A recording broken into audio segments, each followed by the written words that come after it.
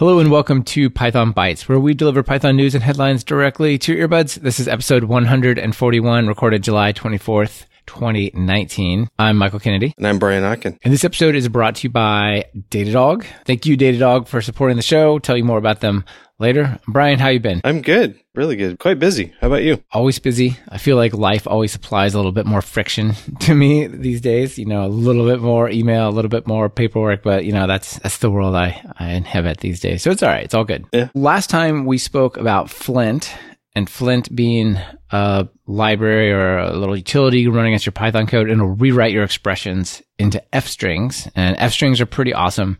Actually, that was maybe 2 times ago. But, you know, Flint's been updated a lot. There's been like 5 releases since we talked about it. You're going to kick us off here with some more F-string goodness, not to do with Flint, but just F-strings. You and I are both fans of F-strings.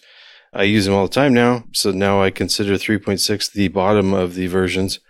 One of the things that's coming in that I don't think we've talked about 3.8 stuff, but mostly there's been a lot of attention around the walrus operator. But there's some extra debugging stuff that's coming along with F-strings that are pretty darn cool. The one I'll be using all the time is, man, I always it's frequent for me to throw in a print statement for a variable just to see as it changes what the value is. And it's like, you know, it's print the variable name equals, and then the variable name in curly brackets for the F string the to value, pick up the value. Right, yeah. So there's like a little equal sign decorator or it's a little extra thing right before the last bracket that you can do. And it'll do that automatically in Python 3.8. Yeah. So in Python 3.8, if I have an F string and I type curly brace foo equals close curly brace, the output will be foo equals whatever the value of foo is. Yeah. Huge time saver. It's cool. Yeah, that's super cool. I feel like you might have been doing some like low-grade debugging given all the items you're talking about this week. I'm always doing low-grade debugging. But along with that, we're linking to the some Python docs. But there's also a couple other things associated with that. You can normally with F-strings, you get the repr value of an object, but you can have an S decorator on it with a bang S. It'll do the string operator instead. And then for floating point numbers, you're going to be allowed to do modifiers. So if you just want like 2 or 3 decimal places or something, you can do that. That's really cool. So you can use this little equals thing and then like at the end stick like a formatting instruction like :.2f or : comma or something like that. Yeah. It's like finally, I think Python's getting to a point where it's just debugging with printf. I'm a C guy. So debugging with print statements is usable now. So great. Yeah, that's really cool. There was some comment on the F-string episode, the 139 that I talked about at the beginning here. I can't remember the guy's name, but at the bottom of the show page, he put a comment saying, look, I'm a old C guy. So I had said like, I love to use F strings, but I always find myself like halfway into the string and like, oh, the F goes at the front. I mean, this one I actually need to do some sort of format. So I have to go back and do it. And it's a hassle. He says, well, because I'm a C guy and you just mentioned as well, like I think print F parenthesis. So I just move the parenthesis up a little bit. That's a good mnemonic. Yeah, exactly. I like split it. This print F. Yeah, exactly. So a lot of my team is jumping on board with the F strings as well. So much so that often strings will be F strings and there's nothing in it being formatted.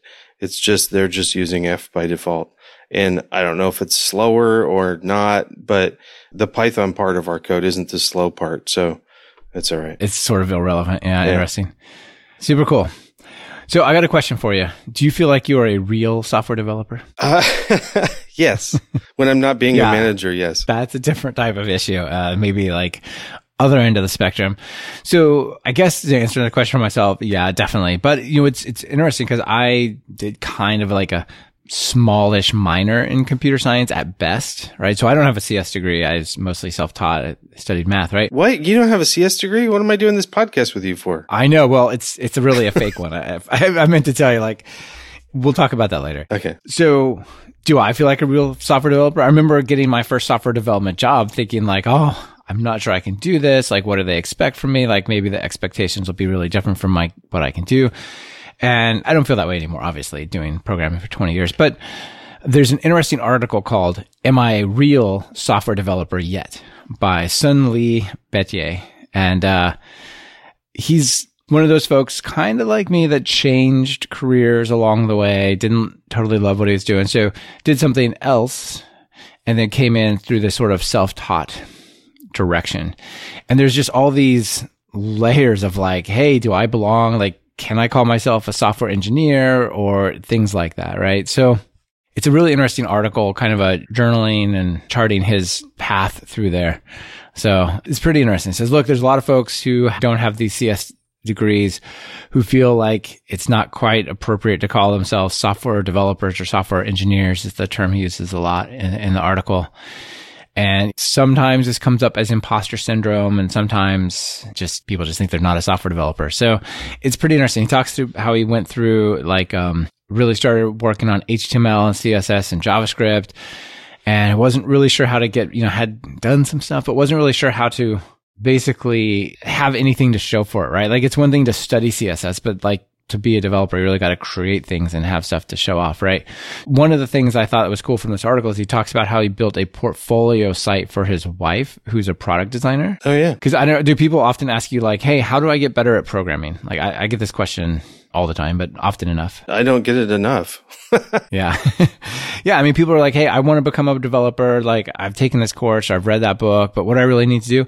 I think one of the key things that people can do, both to have something to show in job interviews, and also to just build their skills, is to just create something, even if it's kind of like not really that important for the world. Like there's this example I heard a long time ago, somebody who was friends with someone who built, did these pumpkin competitions, where you grow like the 1,000-pound pumpkins. Yeah. And apparently that community had no website, no online place to live. I mean, maybe today it would just be Facebook, but there wasn't like really a place for that. So they decided, hey, I want to learn web development. So I'm building a website and a community and a portal for pumpkin competitions. They didn't even care about pumpkins, but they did it so they could have a project, right? And it turned out to be really good. So Sinley talks about basically like immersing himself in podcasts and YouTube videos and all that stuff. And so, okay, after that release, can I call myself a software engineer? And then he found out on the web that people on like Reddit and stuff said, well, web development isn't real programming. It's just JavaScript, CSS, and HTML.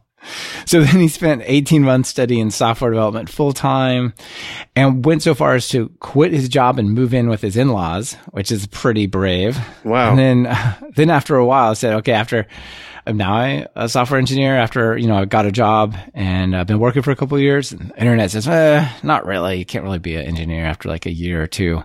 So, yeah, there's a bunch of mean people. He's hanging out in the wrong places. Yeah, I think it's Reddit. So basically he said, look, I went and I talked to a bunch of coworkers and stuff and just finally said, look, I'm really insecure about this stuff. Like, how do you guys feel? How do you feel this way? How do you deal with it? And found out that it's, not that rare. I think, anyone who's kind of in this stage, like asking themselves the question, am I a real software developer yet? They should check this out. I think it's pretty, it would probably help a lot. Yeah, and brave of him to put it all together. So congrats. It's cool. I got to check this out. I guess at the conclusion, he says, well, am I a real software engineer yet? And said, I don't know. I think so. Some people might say no. They can call me whatever they want. I don't care. I write code today. I solve awesome problems with it, and I'm really good at it. So I'm having fun, and that's that, right? Like, call me what you want. Oh, and by the way, he also is a software developer at DigitalOcean. So that's pretty cool. If you get paid for it, man, you're a software engineer. So the engineer part is, I never got the software part because I was, I had a master's in CS. But my first job, it was doing software, but it was, I was surrounded by electrical engineers and mechanical engineers and people that engineer was part of their degree title. And I didn't have any quote, engineer in my education. It was science, computer science. And there wasn't much science in that either. Right. Exactly. So it's the engineer part that I felt like an imposter for a long time. And until, it was a couple of years in, I was sitting down with a mechanical engineer and told him about my, this, I don't know if I'm comfortable with this engineer title. And he said, well, I'm a mechanical engineer, so I solve mechanical problems using the tool set that I learned. What do? You solve problems using software. You're an engineer. Get over it. So that's pretty interesting. Yeah. I also, the engineering term is cool. Like software engineer is definitely a pretty cool title, but I think I don't know. If someone asked me to give myself a title at that point in my career, I wouldn't necessarily choose engineer, I don't think. To me, like, engineering is applying like these practices and techniques for building stuff that's like really well tested most of the time, right? Like if I'm going to build like a power factory, like there's a bunch of like well-known examples of building factories and I could do that. Or if I'm going to build a bridge, the reason I build the bridge is because like the other bridges that were built are on that river and I need to put one on this river. But for software, like that's not very often done. If there's already a thing that exactly solves that problem, you just make a copy of it and solve it with that. You know what I mean? Like because software is replicable, we don't recreate the same thing as often. So it's more of a creation process than it is applying the same steps. To me, that's kind of a distinction that I find in there, but that's also a bit of a diversion. With building, what you described was a contractor, not an engineer. Yeah. Okay. Fair enough. Engineering in lots of different fields means lots of different things, like civil engineering and all sorts of other kinds of engineering it isn't taking one thing and making 7 of them. And even with bridges, for that matter, you don't build the same bridge in the same place. You build a similar bridge in a different place with different wind characteristics and all that. Yeah. All right. Fair point. Okay. All right. Let's go back to debugging. Yeah. I guess in a debugging kick. So, ran across a little package called Snoop. And plus, it's just got a fun name. But it's a set of debugging tools, but it's like the printf debugging sort of stuff. It does a lot of stuff, actually, to help with the debugging. But it's kind of like if you want to be debugging without opening the debugger. And one of the things it does really well is just you slap a decorator called Snoop on a function. And now when you run that function, run your code, whenever that function runs, the lines that get run and the local variable values get printed to standard error. So you can just sort of run, and if you've got standard error pipe somewhere where you can see, you can just kind of watch your code run with this. And then there's a bunch of little extra things you can do. Like you can, if you don't want to see the whole function, you can focus in on just some values or a block of it with a width decorator. It is modifying your code to do that, but sometimes if the alternative was you're going to throw a bunch of print statements in, this might save you some time, and it's kind of a neat tool. Yeah, this is super cool. I hadn't heard of this before, and I started looking through it, and yeah, it's really nice. It's a little bit funky, and I think for people to get a good sense of it, they should just jump over to the GitHub repo, which we're linking to, obviously, and just look at some of the pictures, right? Like you have nice color-coded bits of your code, and then like as it runs, the values are like kind of like grayed into where your code is. So it's like you're looking at your code, but then actually the values of that execution are in there. And like there's an example where it loops over something a couple of times, and then like that loop is just replicated as if you wrote it a bunch of times, but different values. It's pretty cool. Yeah. And for instance, I think a cool thing would be if you've had, especially for situations where you actually have tried to debug it with a debugger and you're running with a multi-threaded system or something, and it's, you just can't capture the time where you're seeing the error. So you can possibly turn this on and throw it into your, continuous integration and pipe the output somewhere and be able to capture it. Yeah, exactly. And there's just times where attaching a debugger doesn't make a ton of sense, right? Maybe it's embedded Python, like CircuitPython or something, and that doesn't, you can't reasonably attach a debugger there because it's running on some device. The best you get is like serial output, or it's some kind of Docker thing where it's a little bit hard to set up, or maybe it's even some kind of production thing. Although I wouldn't put this in production, actually. But yeah, but you could throw it in a staging environment though. So yeah, exactly. Places where you don't have super easy access to setting up, like you might have PyCharm installed, or Visual Studio Code, but it's not super easy to like get it all put together. Just throw this on there and see what happens. It's pretty cool. Also works in like Jupyter, which is kind of nice. Oh, cool. Yeah, this is definitely a good one. I'm happy you covered it. I'm gonna keep it in mind for the next thing I got to do. All right. So before we move on to this next one, which is very, very interesting, it's quite the controversial thing. I want to tell you all about Datadog. That's not nearly as controversial. They're supporting Python bytes, and they've done so for a long time. So they're a cloud scale monitoring platform built by engineers for engineers, Brian. They're tracing stuff automatically, instruments like Django, Flask, Postgres, Async IO, and lets you visualize your application architecture and a whole bunch of other things like Hadoop and Redis to allow you to watch traces across your servers to kind of put it all together into like one view, not just what your web app is doing or what this background service is doing, things like that. Check them out at pythonbytes.fm/Datadog and you'll get a cool t-shirt. Nice. Yeah. So have you heard of this guy named Kenneth Wright? Yeah, we've covered it a few times. He's created a couple of libraries that are, some people use them. I heard they're interesting. Now, actually, Kenneth's been on the show, and he's done a ton of cool work, right? Like requests is amazing. He's got a bunch of other things going on as well, records, responder, and so on. So definitely cool. However, he recently posted this comment about a week ago. In the spirit of transparency, I'd like to publicly find a new home for all of my repositories.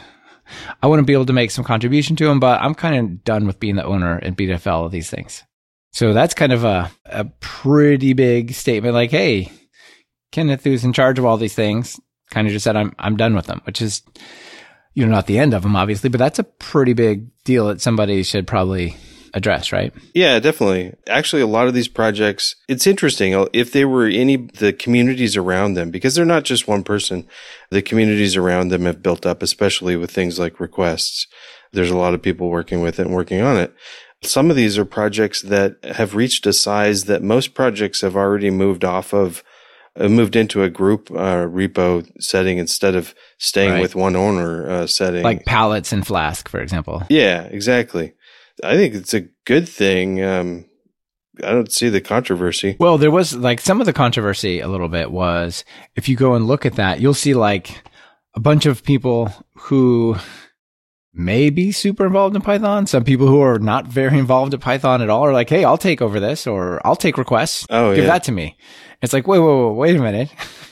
Shouldn't some of these really important pieces go to have some careful thought about where they go. So there was a lot of back and forth, and some of the smaller ones people picked up and they're taking over and so on. But Ernest Durbin jumped in and said, hey, the Python Software Foundation would like to accept transfer of these repositories into the PSF GitHub organization. Apparently this is a new thing. The organization recently acquired the Python Software Foundation. The GitHub organization was acquired by the PSF so they can control it rather than just some other random thing. Oh, yeah. And the idea is that this is to provide an administrative backstop for projects in the ecosystem. Existing maintainers will still remain, and the PSF staff will be able to help take care of things. Okay, nice. That's a pretty good outcome, right? And I think that's a good thing. I was just saying, I wouldn't want these projects to go into just somebody else's name. Yes, exactly. They should go into some group or something. So, yeah. Yeah. And, I think the biggest news here is not that request is moving somewhere, but that, hey, the PSF has a GitHub organization whose job it is to take over projects like this. That's pretty cool. Yeah. I think more stuff should go in there then. Yeah, exactly. Yeah. We should let people know about it. So I get the question also every now and then, I have this project.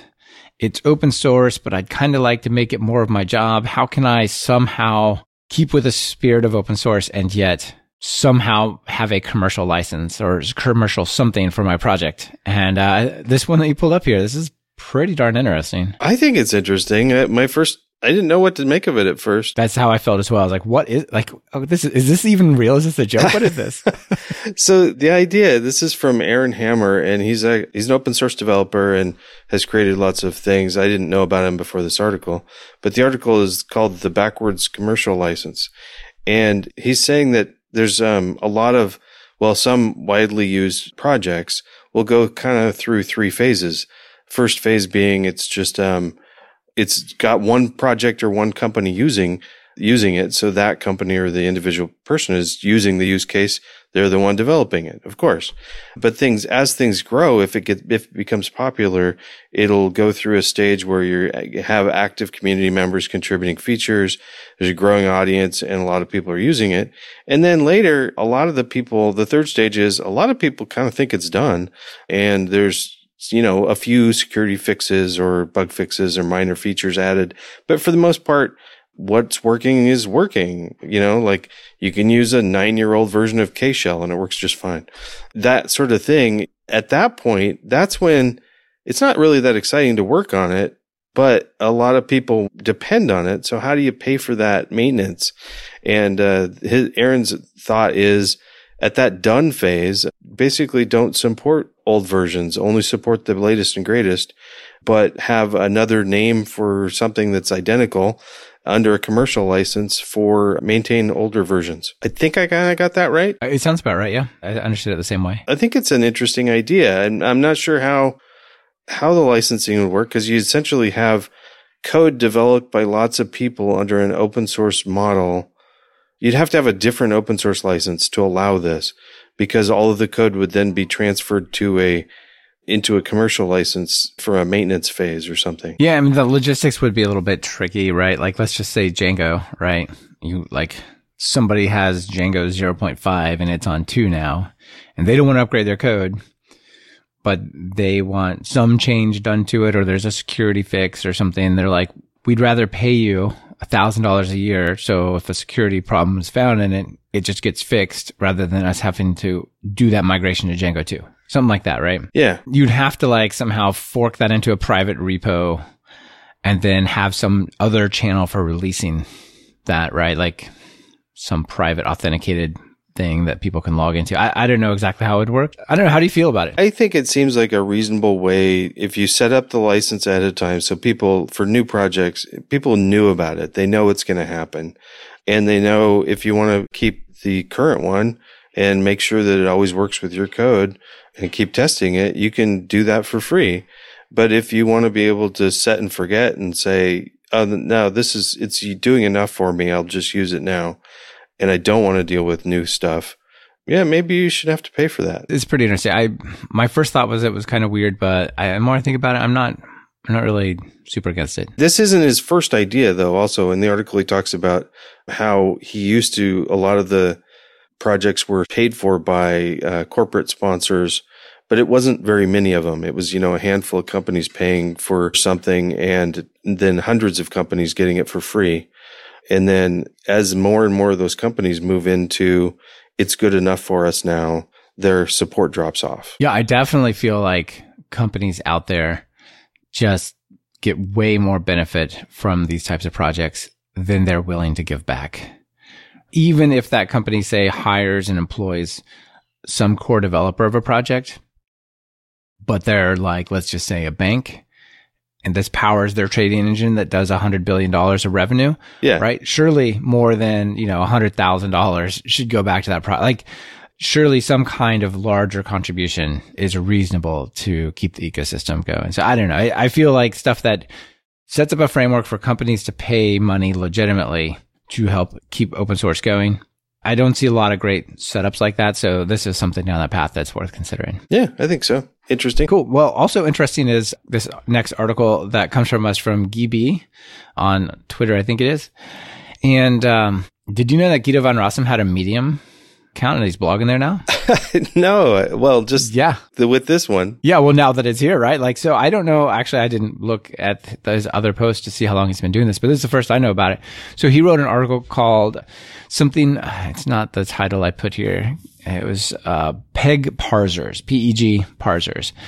And he talks about how the parser that actually parses syntax in Python in .py files, that code is some of the very first code that he wrote for Python 30 years ago. Interesting. Okay. Yeah. And it uses this LL1 parsing mechanism, which is the right thing probably for 20 years or 30 years ago, but probably not the best thing now. And so the one moniker there implies that as you're going through the tokens and parsing them in the syntax, you're looking at only one of them at a time.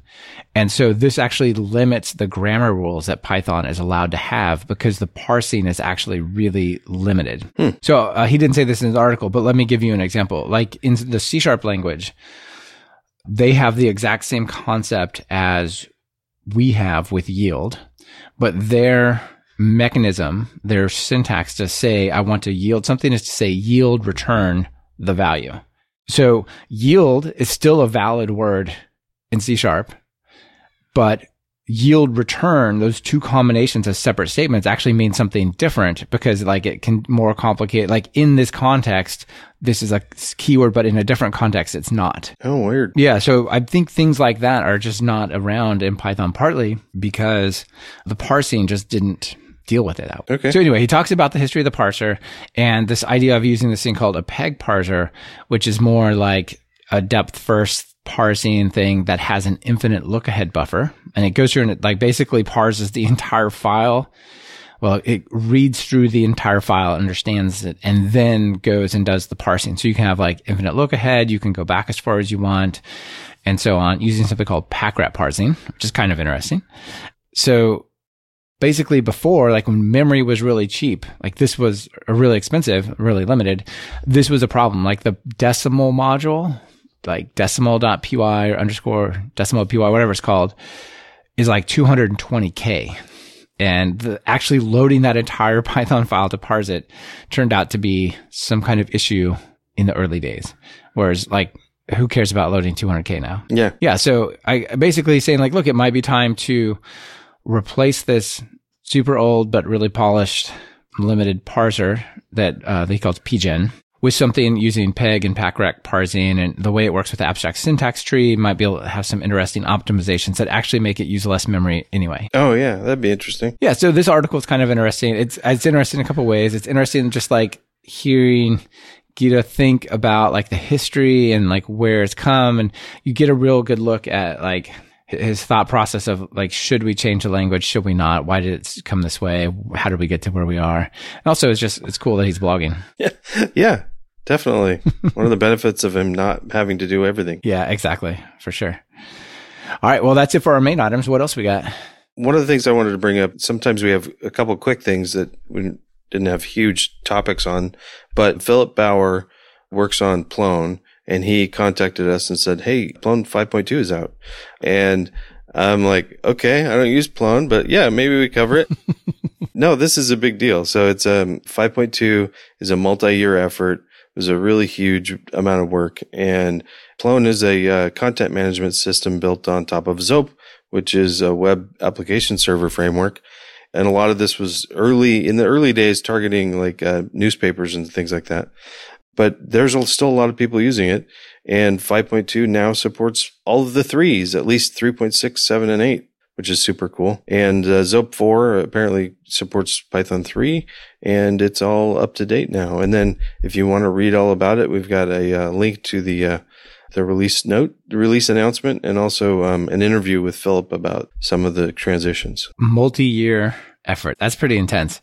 So another major project comes along and now is Python 3 only. That's awesome. Yeah. Do you think it's interesting that so many of these CMSs came from newspapers, right? Like Django also came from like a newspaper in Lawrence, Kansas, which by the way, it's where I went to college. So just, who knows name where Flask dropping came from. Well, Lawrence, Kansas is not a big place, so not a big name, but yeah. Okay. I had no idea until recently that it was from there. But yeah, it's just interesting that like these Python web frameworks coming from newspapers. Yeah, it is interesting. Well, I guess it makes sense that you got a lot of people adding content to stuff. So CMSs, probably all the CMSs came from like newspaper stuff. Yeah, that's probably true. All right. Well, I have another one for you. This one is way less serious. And about a year and a half ago, this probably would have been like all just super cool, hip stuff. Now it's a little bit dated in some of the actions, but there's this project called building dab and T-pose controlled light.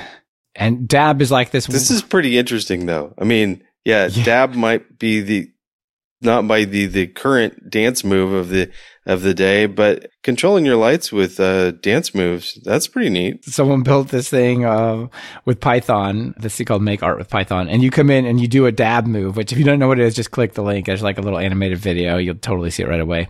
You do a dab that turns off the lights, and then whenever you want to turn them on, you do like a T, like just put your arm straight out and hold still for a second, and boom, the lights are on. What I find super interesting about the article is the amount of effort that went into this. I mean, not by this person. He's utilizing a database of people movement and all that stuff. So this is like standing on the shoulders of giants to change a light bulb. Yes, exactly. How many computer vision specialists does it take to change a light bulb? I don't know. Could be a joke of some sort. But anyway, this is pretty funny. People thinking of what they can do with like Python and computer vision. And check it out. Yeah. Cool. All right. So I got a couple of jokes for you. These are quick ones. So I put 2 in here and they're related. Okay. All right. So the first one we both talked a little bit about C and whatnot. What is a whale's favorite programming language? Well, C, but you just gave away the answer at the beginning of the... All right. Well, then tell me, why do pythons live on land? Why? Because it's above sea level. Yeah, okay. Yeah, well, the first one comes to us from Eric Nelson. The second one from Jesper Sorensen. So thank you guys for sending those in. That's where nice. Let's say amusing. I'm not sure I'm going to go as far as saying funny, but amusing. Yeah, some levity. Cool. Yep, exactly. All right, well, good chat with you as always. Thanks. Bye. Yep, see ya. Thank you for listening to Python Bytes. Follow the show on Twitter via @PythonBytes. That's Python Bytes as in BYTES. And get the full show notes at pythonbytes.fm. If you have a news item you want featured, just visit pythonbytes.fm and send it our way. We're always on the lookout for sharing something cool. On behalf of myself and Brian Ocken, this is Michael Kennedy. Thank you for listening and sharing this podcast with your friends and colleagues.